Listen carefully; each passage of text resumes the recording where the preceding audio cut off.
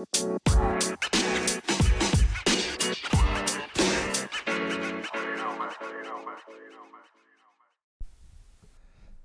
everybody, welcome to the podcast today. Today isn't even going to be a podcast. Today's going to be a cruise cast. I'm just going to talk about Tom Cruise, all things Tom Cruise from 1981 to 2001.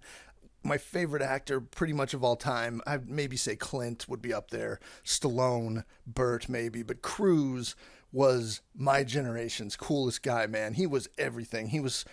From the minute he showed up, he was like, and I wouldn't say I look like Tom Cruise back then. I mean, not now. I look like fucking Mel Sharples now or something. But back in the 80s, I had that, there's a little pat nozzle. Back in the 80s, I kind of had that dark hair, and I was a white kid, and I was kind of that East Coast pallor or whatever, and I could coif my hair kind of like, and that was the thing, every step of the way, I looked up to him, and I thought that's what adult life was going to be like. I was there for the whole journey, man, and he was like my idol. Like, I just worshiped Tom Cruise and would try to model myself after him and act like him. I even tried to, change my voice to some degree to act like Cruise, and the happiest day of my life was, 1991, Vic Shop and Save, Pittsburgh. I was a cashier, and I had some bad paisley shirt tucked into my Dockers or whatever the fuck I was wearing, and I had this bouffant of hair that I coiffed to an approximation of his hair in Rain Man, and these two giggly teenage girls came in. They're like, oh my god, he looks like Tom Cruise, and I was floating out of there on a cloud. You could have just shot me that day and I would have gone out happy. But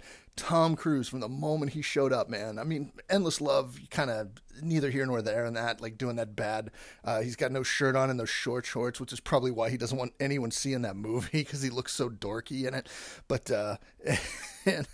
but from Taps on, it's just pure Cruise. He's like the embodiment of America. He's the all-American kid. He's so positive. He's like Tony Robbins. You just watch him and he puts you in a good mood. You're like, I just watched a Tom Cruise movie. I'm going to go be positive now. He's always the best, at least in this era. This is before we got to meta Tom Cruise, alien Tom Cruise, darker Tom Cruise in the 2000s and beyond. Then he just became sainted eunuch action guy in the last 5-10 years with the Reachers and Mission Impossible and going back to Maverick. But this is going to be about my Tom Cruise journey. Kind of starting with Taps. Probably the first time I saw him, first time most people remember him, was The Crazy Kid. This movie, I was 9 when I first saw it, so it didn't really register. It was that 1983, the year of Cruise. You were like, who is this awesome kid? He just showed up. He's in everything that year. He was in Losing It, going south of the border to see the Donkey Show and I like that because it had my wacky buddy from the Bad News Bears, Jackie Earle Haley, in it. So it was Cruise, Jackie Earle Haley. You had Cougar from Top Gun, John Stockwell, who I knew from Christine. Because I didn't see these till they came on HBO, basically. But going south of the border, that little adventure, there was a Curtis Hanson movie, and then All the Right Moves. Man, that was huge because I was in Pittsburgh by then, and no movie has ever nailed the aesthetic of where I grew up. Just especially in that era, that was when all the steel mills were closing down and the factories and stuff, and that's all these towns had going for them was football, and they were pumping out these kids who were NFL-worthy jocks, and Cruise was Stefan Georgievic, and his hair has that wet look in it, and he does the 62 stack monster and rushes the TV, and he's got his buddies and Craig T. Nelson throwing the garbage on his lawn. That was a huge movie to me in that era, and obviously The Outsiders. You got the gangs all here, man. You got Swayze, you got Dylan, you got Emilio, you got Macchio, you got C. Thomas Howell, you got Rob Lowe, and then Cruise, kind of in that weird era where he had the crooked haircut and the buck teeth, and he just was still kind of awkward and finding his way. And then Risky Business, my favorite high school. There's other high school movies that I related to a lot. That's the John Hughes era and the horny teenager era with Screwballs and Last American Virgin and everything. But Risky Business seemed like an adult movie. It was in Chicago at night, this great city with big ass buildings, and Rebecca De Mornay is this hot prostitute, and Cruise trying to, he's had business aspirations, and he was just kind of a fast talking kid, and he was smoking the Marlboros. He had the soft pack, and we'd put one in. It should have been a Marlboro Red, but it didn't have the filter because it was obviously a prop cig for Cruise. And yeah, I would even try to smoke like him in that. I bought soft pack Marlboro for a while, and I would put it in my mouth, and I would try to jam the filter way up into my lips so you only saw white. Not getting that that was just a phony cigarette for him, but I was trying to emulate the amount of whiteness you would see on the cigarette versus the actual butt, because I was that into Tom Cruise, and he had the Tangerine Dream music and the part on the train. It was like my favorite high school movie. I mean, Fast Times is way up there too, but Fast Times is like a downer abortion drama with sprinkled with moments of Spicoli funniness. But for the most part, it's this kind of sad tale of this like awkward girl trying to lose her virginity with this jackass Damone, and it has a party atmosphere in spots, but it's kind of like an upsetting movie in some ways, whereas Risky Business was just pure aspirational. And this is like Cruise in the 80s.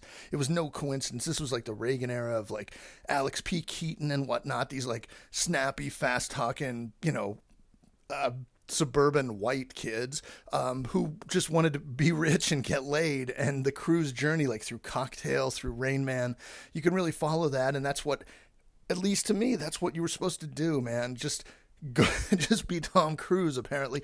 But then, you get Legend, and Legend, he got the hair winged out, man. That was like Cruise, that hair. Like, it was, I had this hair that was, I said I could kind of make it shaped like his, and I would do, when I'd watch a Losing It, I would like try to make it push to my face a little bit to be like Losing It Cruise. By the way, I have like names for all these movies. Like, it wasn't Losing It, it was Cruising It. It wasn't All the Right Moves, it was All the Right Cruise.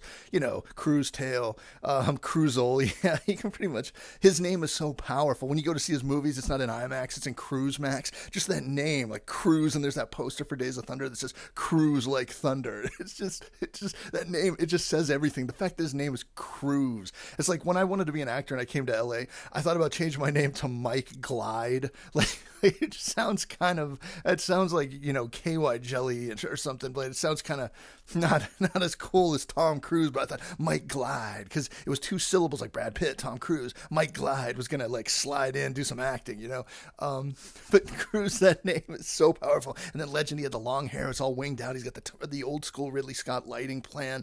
And obviously it's not a totally successful movie, but I just because of his hair, and I would try to grow my hair a little long. And my mom was an Italian barber, basically, and she would get so mad about, I don't like hair in boys' faces, it makes you look effeminate. And I wanted to grow my hair long, and she would never let me until finally I moved out, on my own at 23. I was like, it's time to grow my hair long. And then, of course, I went bald, and it never worked out. But Legend was the ideal. If nothing else about that movie is great, I would watch it just to study that coif, because it was especially mind-blowing that a kid that you knew as a short hair kid would suddenly have long hair and it still looked awesome. Like, it's one thing if you're Kurt Russell and you kind of always have the permanent hockey mullet, but the idea of going from the traditional Tom Cruise chop cut thing that he has with the little side part, and then suddenly, anyway, this whole thing is not going to be about Cruise's hair. Let's move on. Top Gun. Oh man, that was like seismic. I mean, it's such an iconic thing, but so of that era, that Reagan, Might Makes Right, patriotic, beach volleyball, guys being guys. The Kenny Loggins the song that was basically required in that era. Guys, on the beach, hey, playing with the boys and whatnot. That movie was so big that kids were... Remember there was like a great Bob Goldthwait bit about like dumbasses joining the military looking for Kelly McGillis, and they end up scraping a barnacle on the side of a ship. Like, where's my airplane? That's totally what it was, because when that thing hit suburban Pittsburgh, every kid was like, I'm going to be a fighter pilot. I'm going to be a fighter pilot, including my best friend who was an aviation buff. The kid, I wrote this story about having Ted Danson's hair once, and his dad was this John Wayne hard-on, hey, boys, let's get in here and have some toast before it starts to smoke. And he was... He loved airplanes and aviation, and so those two guys were like model aviation guys and would build these RC planes and whatnot, and I would hang out with them just to have something to do. They were like over the moon about Cruise, and my buddy was like, he wanted to be a Navy pilot from then. Eventually he didn't, but because he got married young, but that's like, it inspired him to want to be a pilot. And they showed one day in my school, height of the 80s, like probably early 87. It was when I was in 8th grade, a few months after Top Gun came out. They had one of these ridiculous, like, just say no. What do you call that? When you all go to the auditorium. And we were in 8th grade, and everyone's like, just say no, Nancy Reagan, stay away from drugs, be positive, be athletic and stuff. And everyone was just like giving it the stroke off emoticon and everything. And then for some reason, the little montage they showed was started to be set to Mighty Wings, the Cheap Trick song from the end of, the classic Cruise. And I just started, like, all the clips started to show of Tom Cruise, like, riding the motorcycle, pumping his fist and everything, and the silhouette kiss with Kelly.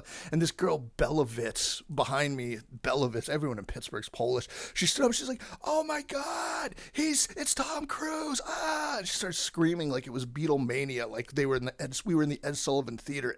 Like, girls, it's hard to believe that now, because like I said, he's like that asexual saint eunuch in all these movies where he gives, he says farewell to like Annabella Wallace or Kobe Smulders or Rebecca Ferguson, Michelle Monaghan, barely gives him a little handshake and a tip of the hat. See you in the next lifetime. Like he's an old West cowboy, too dignified to get down and dirty. But in that era, like girls thought he was like a hot dude. He had all this chemistry with like Leah Thompson, with Kelly McGillis, with even Nicole Kidman in Days of Thunder, with Mary Elizabeth Mastrantonio. Yeah, it's weird, you know, because he's become. I don't know. He's become so huge. Sometimes someone gets so famous, like kind of like Taylor Swift is sort of asexual in a strange way as she got more and more famous.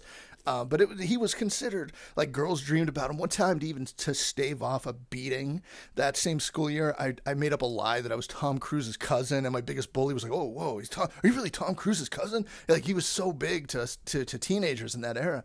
And Color of Money, I think was the first movie I saw Cruise with my mom. And she was kind of resistant to the magic of Cruise because my mom being an East Coast Italian Catholic lady, she kind of likes a little different type. She likes a tall, sandy California drink of water. I don't know why. She likes a lanky cowboy like Kevin Costner. She was over the moon for, and Clint Eastwood. I guess that's just her type or whatever. And the fact that Cruise was kind of diminutive in height. I mean, I think people oversell the height thing, but he is a little shorter in stature. And she's like, he's too short to be a movie star. I don't like him. He acts like a little boy. He acts like a little boy. My mom, it was always a lot of arguments, me trying to convince my mom the magic, the glory, the power of Tom Cruise.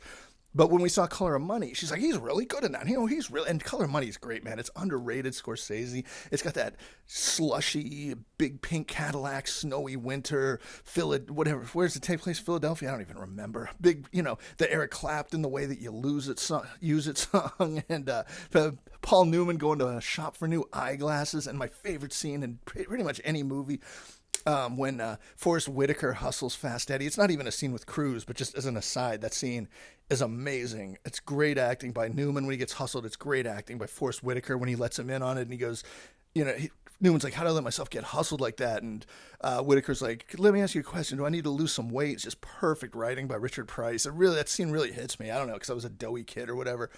Contrary to my Cruise like hair, I didn't have his physique, I guess, but. Yeah, my mom liked that. And he's very Sean Penn-like in that. He's very magnetic. He's a little hammy, and he's like kind of streetwise and cool in that, in a way that he's usually our all-American Boy Scout apple pie guy who's going to be the best pilot, going to be the best car driver, whatever. Obviously, he's the best pool player in this, but yeah, there was an edge to him in that finally my mom was like, okay, I get it. Now he had that big coif of beefaroni hair that was blow dried that he would slick he would do that move when he would go around the pool table. Rain Man, another one was, well, no.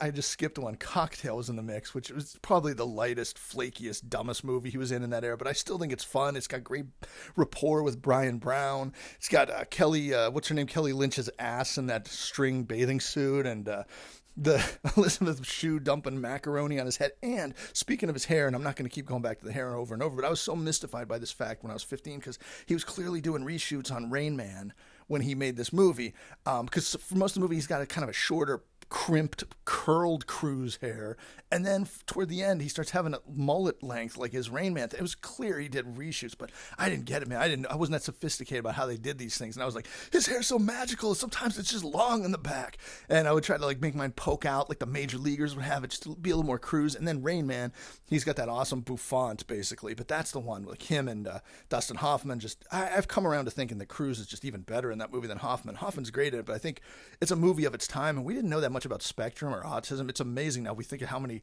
people we work with, people whose kids we know, people we interact with who we know are on the spectrum, and they're totally, there's gradations and levels of these things, and I'm sure Hoffman did the research. I'm sure he didn't pull this performance out of his ass or whatnot, but today it looks like he's going real big with it in a way that I don't know if that's aged that well, but Cruise has aged perfectly, and they got that Barry Levinson, who I think is kind of underrated. A lot of the stuff Barry Levinson does in this is really clever, camera work and stuff in that montage at the Caesar's Palace when they're coming down the elevators and shopping and all that, and that booming Hans Zimmer music, just great. I mean, it's probably a movie that's of its time, and anyone watching it today would probably goof on it. I'm sure some like film Twitter kid with Fan La Tulipe on his Criterion channel would smirk at it, but for me it was a big deal, and Cruise is like making the deals in it. It's also, a little trivia, one of two movies where Cruise smokes, and it looks like he's got a pack of Carlton menthols going in that motel scene. Valeria Golino is beautiful in this movie. Cruise always getting the hotness. He's fast talking. He's got the shades.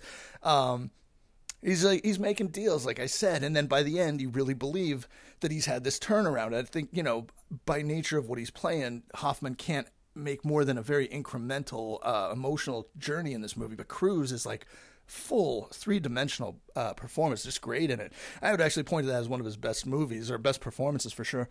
Born on the 4th of July, man. He's got the fake wigs. He's got the fake stash. He's got the love it or leave it, Tommy. Love it or leave it. He's all positive, and that movie plays up against this big, over-the-top, hysterical Oliver Stone aesthetic of the 1980s, when he was just king, man. It's so hard to explain today how big Oliver Stone loomed over, at least for me, those are the years I was in high school, those are the years I was going to college for film. Oliver Stone was big, he was bombastic, he was kind of insane, and then you meet people who are older, who are all kind of like, have this allegiance to the truth or whatnot, or journalistic integrity, and they hate that he takes all these liberties, and his movies are kind of crackpot and go on these tangents, and, if you're a news junkie or whatever, Oliver Stone will make you apoplectic, and a lot of film Twitter guys, or film theorist guys in general, they only like American movies to be a certain tone, or they want them to be junkie drive-in. They really hate a big bombastic American. There's a lot of guys who hate like Ridley Scott, or hate Christopher Nolan, or hate Christopher Nolan's not American. Whatever. He has nothing to do with this. I'm just on a bullshit tangent here.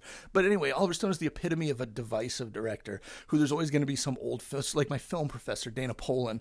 Was it him? Yeah, it was him. And he's a wonderful professor at NYU.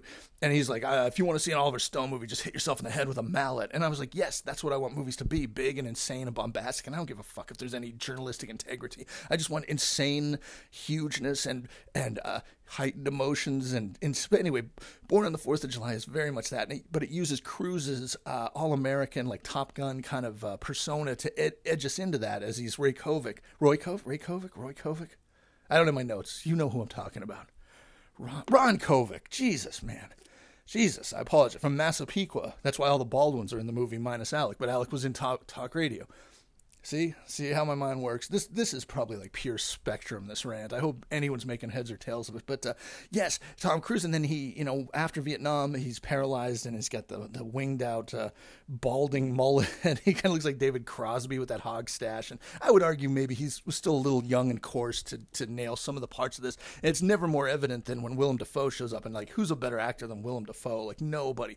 The guy's just amazing and raw, and everything he ever does seems real. And when they get to Mexico, and I think Sizemore's down there, and all these sleazy characters, and he's drinking the mezcal worm, and he can't get it up for the prostitute. And then when Dafoe and Cruise are at each other's throats and get dumped off on the side of the road, and just throwing out horrible racial slurs and just saying that most heinous shit.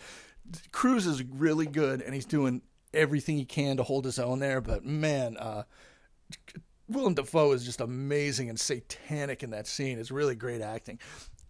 Days of Thunder, like I said, Cruise like thunder. He's got the mellow yellow. You got all the product placement. You got Russ Wheeler, Carrie Elways, the obvious Iceman, and Michael Rooker. Actually, Michael Rooker is like fake out Iceman, but he turns out to really be Goose. And then Russ Wheeler is the real Iceman in that. I love it. I mean, I love Tony Scott sports movies like The Fan with this phony baseball where they're trying to murder each other on the field, and Last Boy Scout where Billy Blanks takes out a gun. He's making a killer run too, man. He was heading for a touchdown. He just starts shooting everybody. And then you got car racing where everyone's in their 1990 Lumina destroying each other's cars like it's Death Race 2000, which then, because of this movie, like I said, I was like, I'm going to get into NASCAR because I can be like Cole Trickle. And then I watched it and I was like, where's all the rubbing his racing, But I think he has a lot of chemistry with Kidman in this. And I love the character of Cole Trickle. I love this detail that it's Robert Towne writing it, and he's sort of like a limited guy and knows he's a limited guy, that he's not really that bright. And he says, I know how you put me behind the wheel of a race car. There's nothing I can't do with a race car or whatever. But he's like, he knows that, he's like, I don't know the terminology. I'm stupid or something. He's like, he doesn't understand the vocabulary. That's kind of how I am about certain things. Like, you put me in front of something, I can do it, but I can't tell you how I got there. I have like a blank thing. And I always felt a little bit, as usual, I felt better about myself because of Cruise. He just made me positive. Far and away, we can safely skip this one, right? Even though it's directed by my wonderful Twitter friend Ron Howard. It's not one I go back to a lot, but he's in shape, he's jacked in it, he's doing the bare knuckle brawling, and the movie's super Irish. It's so Irish it makes you want to get out a penknife and cut a bar of Irish Spring and bite into it. But I wouldn't say I go back to it. It was a little underrated, maybe, but I honestly haven't seen it in 30 years, so don't take my word on that. Obviously, Few Good Men is like classic Cruise, man. You got the mano a mano with Jack Nicholson, and he's he's got all his Cruise moments in it, like the Rocco Clubbo School for Women, and should we not follow the advice of the galactically stupid? And he does a lot of big Cruise. He's big in that, like he's always eating or always snapping around. He's like, where's my bat? I think better was my bat. He's like doing maximum antics, maximum Cruise at all times. And then of course the big, what's the, you can't handle the truth, so I want the truth. What? Just, it was so big. I mean, it's, again, the kind of Oscar bait movie. If they make it now, it is like the Chicago 7 movie, which is just like we watched that and we're like groaning, so maybe we would have groaned at Few Good Men. But I think it's like Sorkin's, I don't know. I don't love a ton of Sorkin stuff, but I think in this case, combined with the Cruise and the Rob Reiner and the big Jack Nicholson, I think it's just really a sturdy courtroom movie that holds up really well. Definitely a rewatch mainstay. You got The Firm, you got Cruise, you got the worst piano score of all time. Like, I think I liked The Firm when it came out, and when I've tried to watch it recently, that god awful, like clattering piano racket from David Shire. It's like, can you please turn off this terrible music? But and it's also the movie where Ed Harris proves that not all guys with sides look good bald, because he looks like a jar of Hellman's mayonnaise with that shaved head in it. But yeah, it's Cruise. He's getting out of law school at age 36 or whatever he is. He's married to Ginny Triplehorn, who looks like she's 40. She's beautiful, but she looks like she's 43. And he's like, they're a young couple fresh out of law school, getting started in life. And Cruise looks like he's pushing 40. But yeah, I mean, it's Gene Hackman. He cheats on his wife with Karina Lombard or something, who ended up in Legends of the Fall. But yeah, it was like Sidney Pollack. You never really go wrong there. 94, you got Interview with the Vampire. I don't really watch a ton of that, but I liked it in its time. It's got that great Neil Jordan 90s. Neil Jordan movies always look like they make you want to drink a cup of coffee, and they're in this like forest green murk sheen. And I guess if you were a lady or a gay dude, that's got to be like your favorite. You got your bonanza of hunks there with Cruise, Pitt with his flowing hair, Antonio Banderas, and Christian Slater. I'm sure Stephen Ray rolls through at some point if anyone's more in that lane. But yeah, I liked it a lot. I don't watch it. It's got a little Kirsten Dunst part. She was really good for a kid actress in that.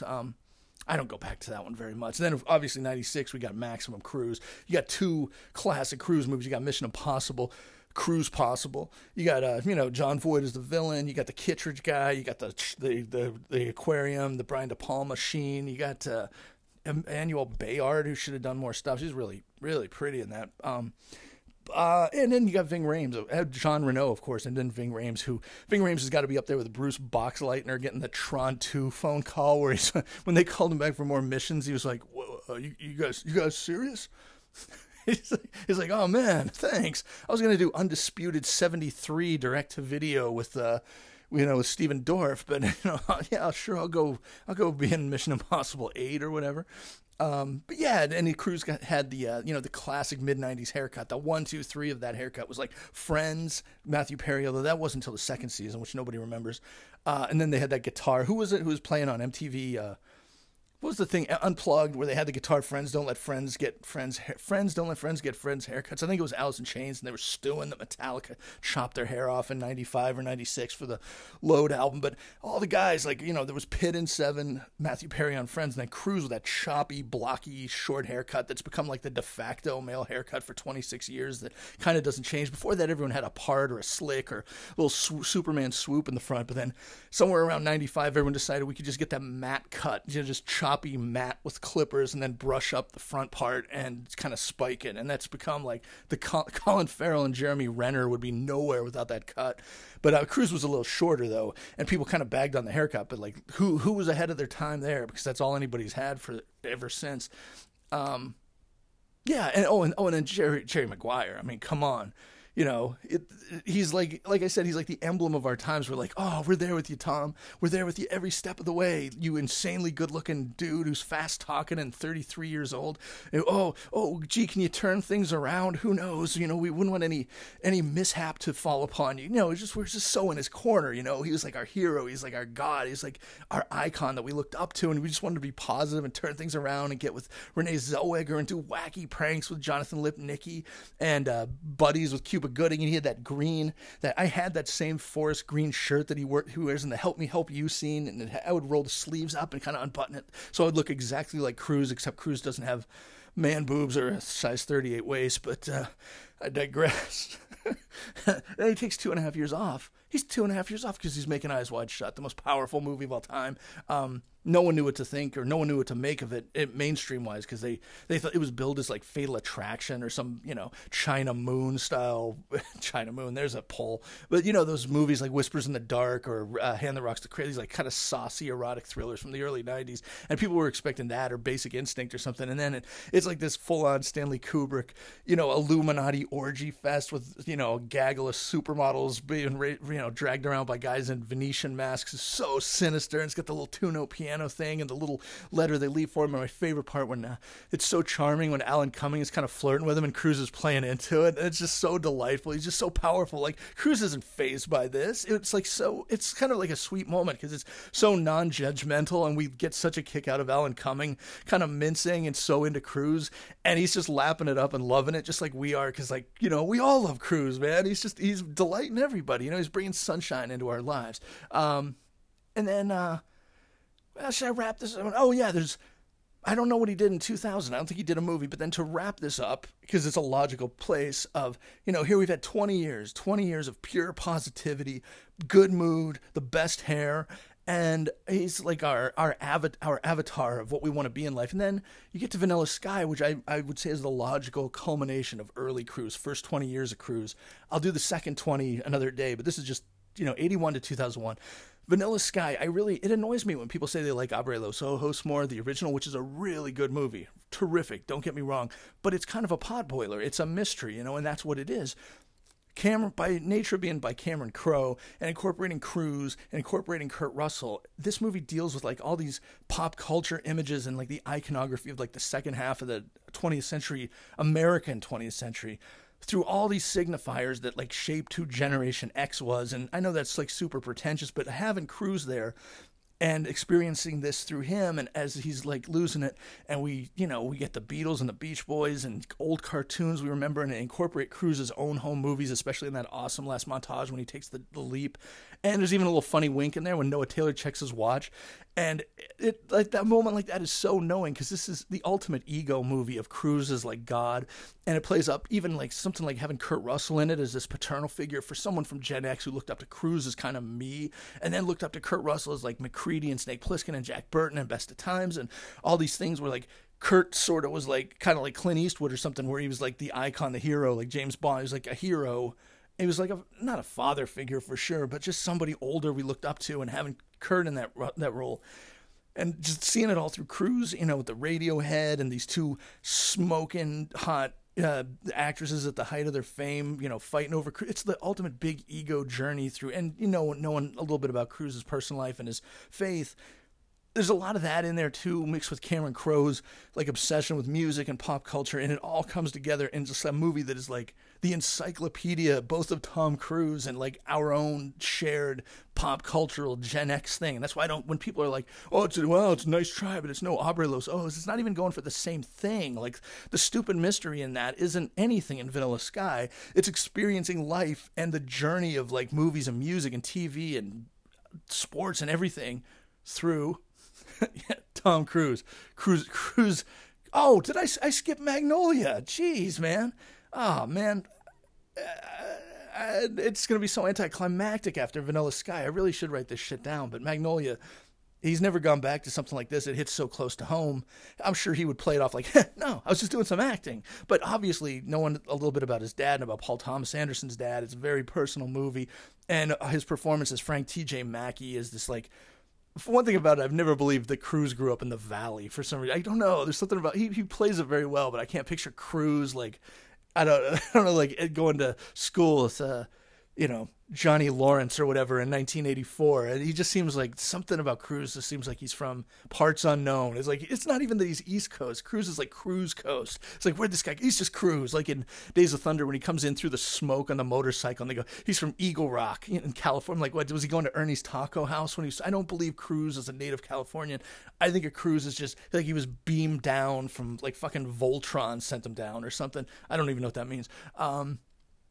Yeah, but Magnolia, I should have brought that in before going to Vanilla Sky. But those two are kind of like the logical conclusion of the first run of Cruise because we got so much more ambitious. These, big auteur movie and Eyes Wide Shut, you would throw in there too. Just playing these different like psychological angles and sexual angles and stuff that are, and things that hit close to home, like his thing with his dad. And of course, he's got the hair all super long in Magnolia. And around that time, I tried to do that. And Mission Impossible 2 in there too. God, how did I skip over those? I skipped over 2000. Well, Mission Impossible 2. He's I like that one. Nobody else does, but it's one of my. It's kind of, I wouldn't say it's my favorite of them because it's too silly, but it's definitely going for it with the big John Woo style. You going for going for broke with big villains there with Dougray Scott and Richard Roxburgh, Richard Roxburgh, whatever it is. The Doves, the Thandie Newton.